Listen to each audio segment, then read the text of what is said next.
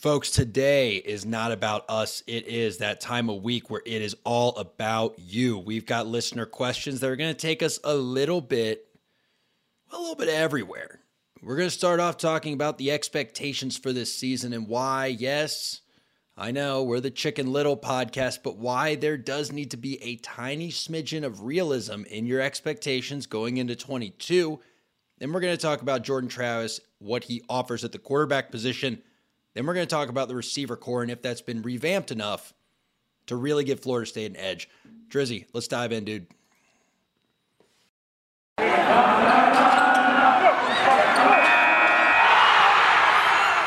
are Locked On Seminoles, your daily podcast on the Florida State Seminoles, part of the Locked On Podcast Network. Your team every day.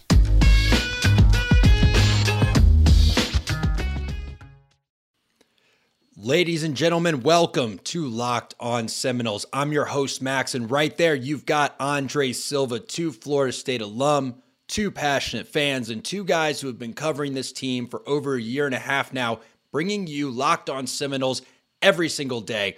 We appreciate y'all making us your first listen. Whether you're on the podcast, whether you're on YouTube, we love the support because y'all doing what you do lets us do what we love doing. If you're on YouTube, please like the video, smash the subscribe button, and turn on the alerts so you get notified every single day at 7 a.m. when that episode drops. And if you're on the podcast, well, thank you. We hope you're on your way to work and that you're going to have a wonderful day. Make sure you follow us, leave us a 5-star review on whatever your platform of choice is. And if there's something you want to be talked about, English is hard. If there's something you want talked about on a future show, please leave a comment on this video and we will get to it. Or something like it. Our first question today comes from King Mac. For the folks in the fan base claiming that we will win 10 games in 22, it's not going to happen. It's another grinding rebuild year for the football program. Looking at the schedule between LSU, Clemson, it's brutal. He does all this stuff. And he actually had an earlier question that built on, so I'm not going to read his whole breakdown of that. He then goes on in his earlier question to talk about the recruiting class tanking in the stretch headed to the final days of 2022. Today, as we're recording, yesterday as you're listening, was National Signing Day. It looks like, Drake, where are we going to finish? About 20th in the country, I think? Is that where we're at? Yeah, it looks like we're about to be, if you don't count transfer portal, I think it's like about 19 or 18. Yeah, so these three classes, 22, 21, and 20, average about 20th, he says. Average in the transfers, we should be talented enough to be competitive. No more excuses about a lack of talent. For Norvell to turn this around and get us back to elite, we're at least 2 or 3 years away from that possibility because you have to absolutely recruit on the elite level and land 5 stars. He goes on saying he hopes the transfers pay off, but what I wanted to get to is 2 things in that question that we can unpack. One, I want to calibrate expectations, not being Chicken Little, just where are we right now and what should we be expecting for next year? Not a win-loss record, but what kind of team are we going to see and what do we need to do to get back to the kinds of teams we all expect? I want to call it a bit of myth-busting because I don't want to bury the lead. We're not going to be good again, I agree with him, until we recruit 5-star kids. I think that we've gotten a lot of good kids in here. I think the transfer portal has proven to be fruitful. But there seems to be this idea in the fan base, I don't know. I don't know, Drake. What do you think it is? I don't know if it's like willful ignorance if we just ignore it. But on one hand, people say, oh yeah, we're going to win 10 games next year. Or they want to get back to that. And they just ignore the fact that you haven't had a true 5-star. And by true, I mean a unanimous composite 5-star commit to this school for 5 years. I mean, I think a lot of it is that the fan base is not used to being this bad for this long, right? Like even in the last decade, we were winning 9 games, 10 games, even 8 games too, and we've only had 8 wins in the past 2 seasons. And now you see, like I know UF has a higher class ranking with transfers added. Those of you that also remember that he's like also by one kid. I think you tweeted out like by one kid with 1 extra, but we have an higher average star rating, and that's also because he's actually going and grabbing kids from ULL, as Mike didn't do that when he came here from Memphis. And then you have the Miami Hurricanes right now who actually do have a higher composite ranking right now because they're getting higher ranked kids, but those are also kids that were committed at Oregon for Cristobal. And I think these people are just not used to being this bad for so long. And for that, I'm saying is some of y'all need to be patient. Like, I know this team, we want them to win 10 games. The standard is obviously the standard, but we're not going to be elite for a while. And quite frankly, in my personal opinion, we need to be competitive in our division first, because our division is one of the harder ones in football because of the QB play that you alluded to the other day and also how we discussed yesterday. So to me personally, you need to focus on winning and being competitive in your own conference before you actually even consider yourself being elite on a national level. Yeah, and I think the point I'm making is that your expectations need to align with what you're seeing. It's unreasonable to fabricate expectations out of whole cloth. I'm not saying I don't want us to win. Trust me, I care just as much as all of you do about winning. I want to see national championships. I want to see 11, 12, 13 win seasons. The point I'm making is I'm not going to build myself up and make myself think, and neither should you, that a team that's recruiting at a clip of 20th in the country or so is going to just magically flip a switch and become the team that you saw from 2012 to 2015. It's just not going to happen. Does that mean we want ourselves to be bad? No. But it means that our man here, King Mac, has a very valid point. If you want to get back to elite status, it's got to start on the trail.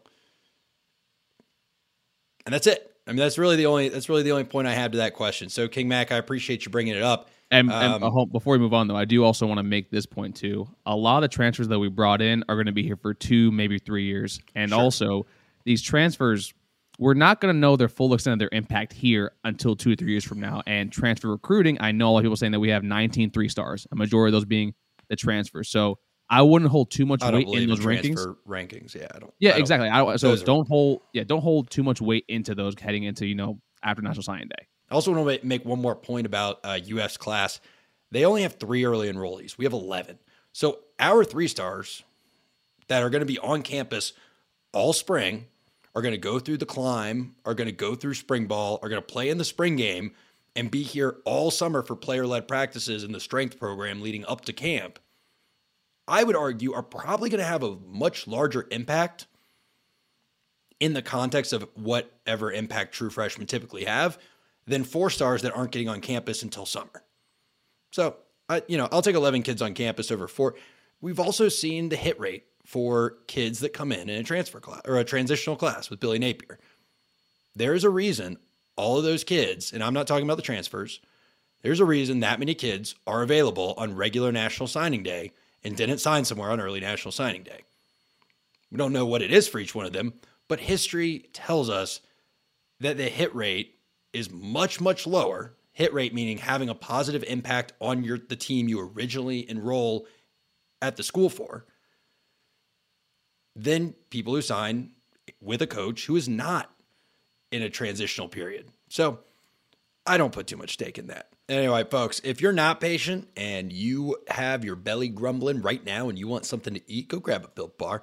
Built Bar is delicious, it's nutritious, and it is the protein bar that tastes like a candy bar with 17 grams of protein and only 5 grams of sugar and 5 carbs. 130 calories, it's all you need pre-workout, post-workout, little snack at the office, breakfast if that's what you're into, maybe even a lunch because you forgot to pack one. You're thinking, hey, do something light now. That way I can have a big dinner when I get home. I'm not here to tell you how to, configure your diet. I'm just here to tell you that Built Bar should be a part of it. So go to BuiltBar.com and use promo code LOCKED15 to get 15% off your order. BuiltBar.com, promo code LOCKED15. Yeah, and let me just clarify. I'm sure I've already gotten yelled at in the comments by this point in the video, but I'm not saying we're going to be horrible or this signing class is going to be a bust or anything like that. It's just like, again, don't complain about wanting to be elite. Like, I guess what I'm saying is like, don't yell at us because you're mad this team isn't going to win a national championship. Like, they're not recruiting at the level you need to recruit to win your conference regularly, to win a national championship, to make the playoffs, make BCS Bowl. It's just not going to happen. Now, I'm sure you're going to look this up. Have there been teams that have done those things without having a top 5 class? Yes. I mean, what was Pitt's average recruiting class like for the last 4 years, and they still ended up winning the ACC? But they got the one thing I always say you need to win a championship. a generational quarterback talent. Now, is Kenny Pickett the best quarterback to ever come through the college ranks? No. Not even the best to come through Pittsburgh because, they had a lot of great guys back in the day, like Dan Marino and others of that nature. But by Pitt Panther standards over the last 20 years, Kenny Pickett was a generational quarterback.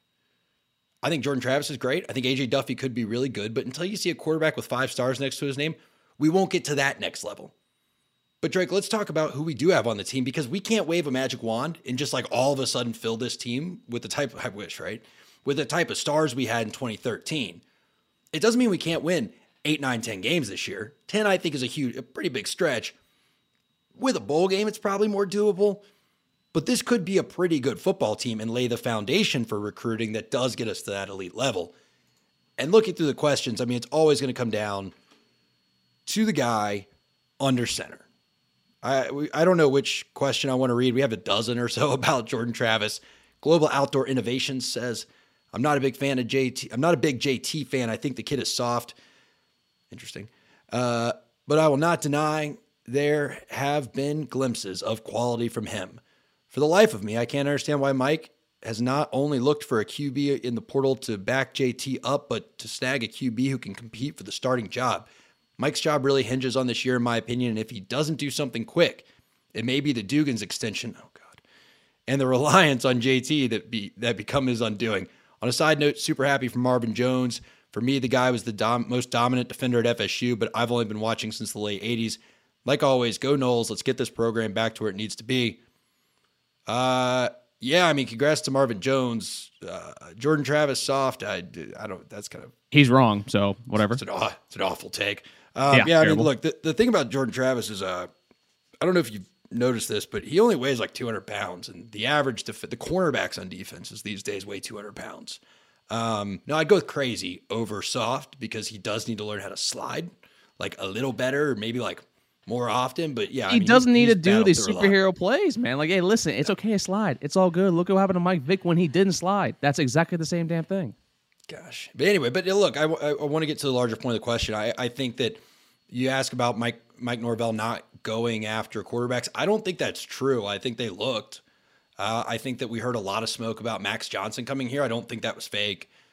I just don't think there was a fit. I don't think they were able to find someone that was either far enough ahead of Jordan that they would definitely beat him for the starting job, or close to Jordan and willing to come into an open quarterback competition. Most quarterbacks that were way far ahead of Jordan Travis, right? So who in the portal would you say was way ahead of Travis? Caleb Williams, Spencer Rattler, anyone else? Are there Max Johnson, in my personal opinion, is one of those. Honestly, like far ahead enough that he would definitely. Okay, I'm not it's your opinion. I don't know. Yeah, I think JT Daniels at Georgia, I think, is another one too. I forgot about JT. Okay, so you've got 3. All right, so yeah, so of those, I would say that Max Johnson probably wasn't going to unquestionably start over Jordan, or was told by the coaching staff that wasn't the case and didn't want to risk it. JT Daniels, agreed. Caleb Williams, agreed. Caleb Williams has a stated goal to be the first overall draft pick.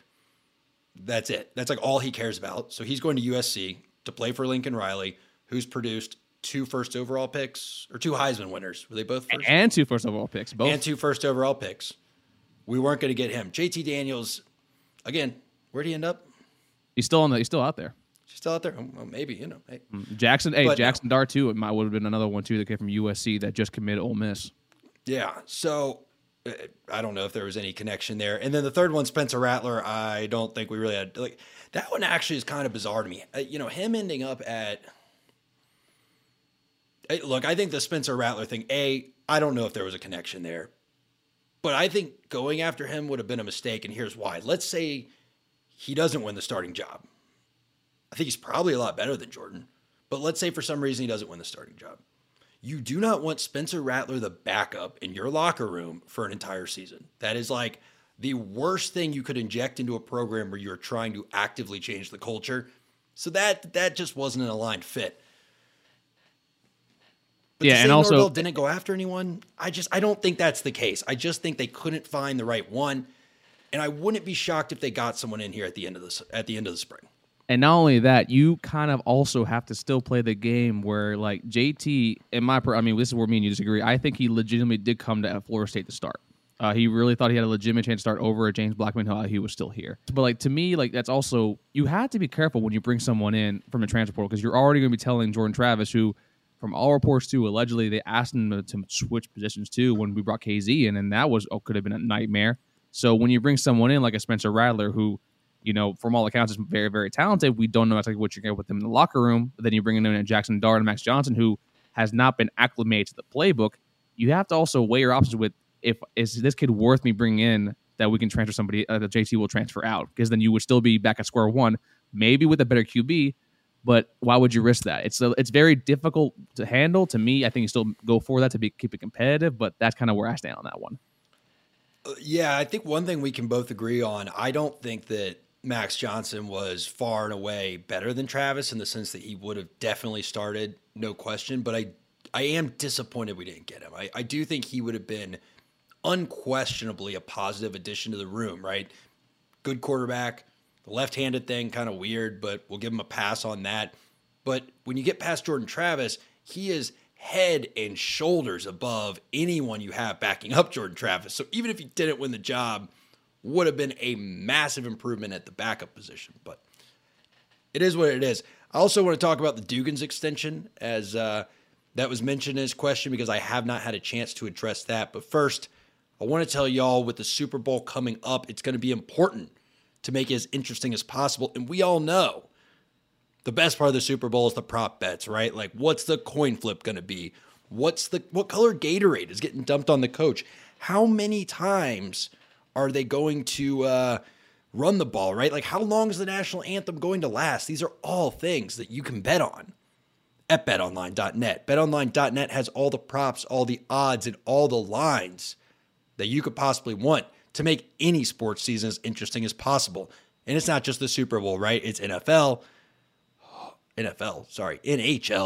Hopefully MLB shows up. You know, we'll see. They're still working through some stuff, but I'm confident they'll get there. And yeah, there's UFC going on like weekend after weekend. There's boxing. I'm sure one of the Pauls is going to fight some washed up football player at some point. So make sure y'all go to betonline.net, make your account, use promo code Locked On, and you will get a 50% welcome bonus. Throw in $100, they'll give you $50 on your first deposit. BetOnline.net. So I'm going to talk about Ron Dugans, but I wanted to point out that it isn't all hate, right?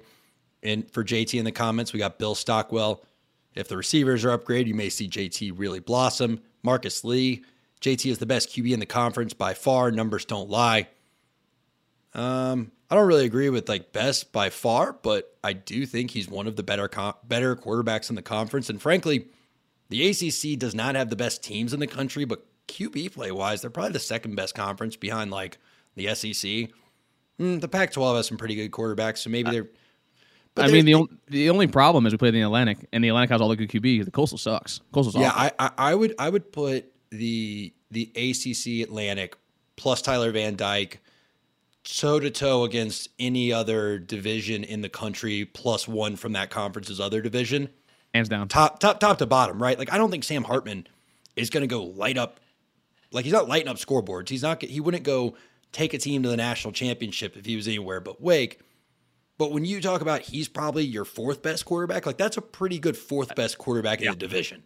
Typically, the fourth best quarterback in the division is like I don't know, because I usually don't. Who was the guy at Texas A&M this year who like actively made it so Jimbo couldn't make the playoffs? Zach Calzada. He's now at Auburn. Yeah, like a guy like that. That's typically your fourth best in a division. And honestly, he might have even been the third best in that division. So we have a tough division. I do think that JT – look, here's the thing. I'm going to get to Dugans in a second. You can't discount Jordan's legs. And that's what – we're so quick to leave out. I want to find a specific question, but yeah, we got one like this, right? As long as we have an athlete playing quarterback that threw for 1,200 yards, doesn't matter what kind of receivers we have. We need a quarterback. Just being honest. Well, again, I don't really understand this athlete thing. He's not the only one to say it. I do understand it, but I'm not going to get into all that right now. I've never thought having your quarterback be a good athlete was a negative. That's usually talked about as a positive. And Jordan's not, like, when people talked about the move to receiver, I lambasted it last summer because he's not a wide receiver. He's not that kind of athlete. Like, he is a athletic quarterback. He threw for 1,200 yards last year because this coaching staff couldn't figure out who they were going to start for 4 games, even though it should have been a blatantly obvious decision. And then he also, missed time because he was hurt.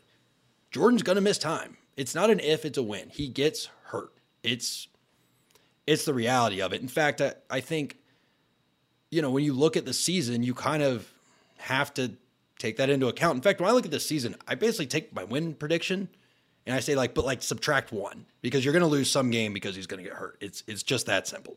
And it's unfortunate, but that was what you dealt with Michael Vick too, right? Like, you knew he was going to get you to 10 wins, and you were probably going to lose 2 or 3 games. And you were probably going to lose 2 or 3 more because he was injured. Because he was out. And to me, that's kind of why everyone is so, I guess, frustrated and annoyed with the perceived lack of attempting to go after a QB. Like you're saying, part of it definitely could be that the options out there aren't worth the risk. But from what I've been hearing too, is basically they're very all in on Jordan Travis. I think now that they kind of understand that the team works really well with him, but like you said, it's not an if. It's a when he's going to miss these games because of injuries. So it's like we need someone back there capable, and I'll be very, very upset personally if I see AJ Duffy out there in reserve backup duty, because he's only 18. He's super young. I don't want to have the same issue that happened with James Blackman, throwing someone there way, way too soon, like Jaden Daniels at Arizona State too. Yeah, no, totally agree. Anyway, but I don't want to get derailed too much. I think his receivers were partially to blame last year. He didn't have a deep threat. Again, Andrew Parchment was not it. Unfortunately, Malik McClain wasn't where we wanted him to be or needed him to be. He's a true freshman. Hopefully he's improved. Didn't have much across the middle. I mean, look, you had Keyshawn Helton and you had Ontario Wilson. They would both help you out in certain situations, and then they would inexplicably drop something or not be where they needed to be. They're good competitors, but you need a better receiving core, and I think we have that. I'm not going to sit here and act like the transfers are everything and the end-all, be-all of making a team, but I think the wide receiver position is one that you legitimately upgraded. I think that you got probably 3 guys that are going to start for you next year, or at least see meaningful reps. You got 2 guys, Micah Pittman and help me out. Johnny Wilson, Winston Wright Jr. Winston Wright Jr. You got 2 guys in them that you're going to see significant improvements in the special teams game because of, right? You're going to see Micah Pittman probably returning kicks, and you should see Winston Wright Jr. returning punts. So that's impactful. Oh, sorry. Right. Now, we have an issue, and that is that a coach who, frankly, didn't get a single prep wide receiver this year and has shown absolutely no aptitude for improving wide receivers was retained by Mike Norvell. And not only was he retained, he was extended. I don't get it. I mean, I understand that wide receivers coach is it's not like something that's super easy to point to the on-field performance and say that was because of the coach, right? Like linebackers we can point to and say, look at them missing reads and look at them not filling gaps properly. We should blame the coach for that. Wide receiver isn't exactly like that, but a lot goes into wide receiver. It's not just running down the field and catching the ball.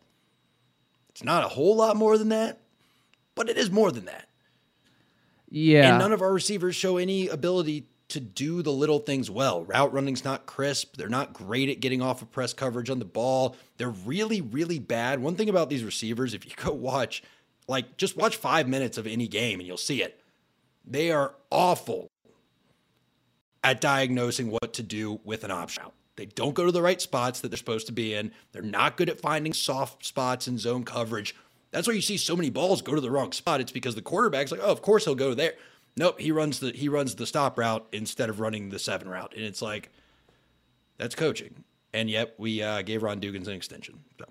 I mean, I'm going to, not push back on that because I'm with you there with Ron Dugans.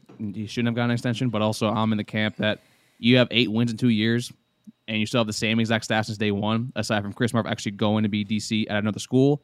So I think something had to change, and the fact that it hasn't leads me to believe that that's I don't know, there's a lack of initiative from Norvell to kind of like, address those issues.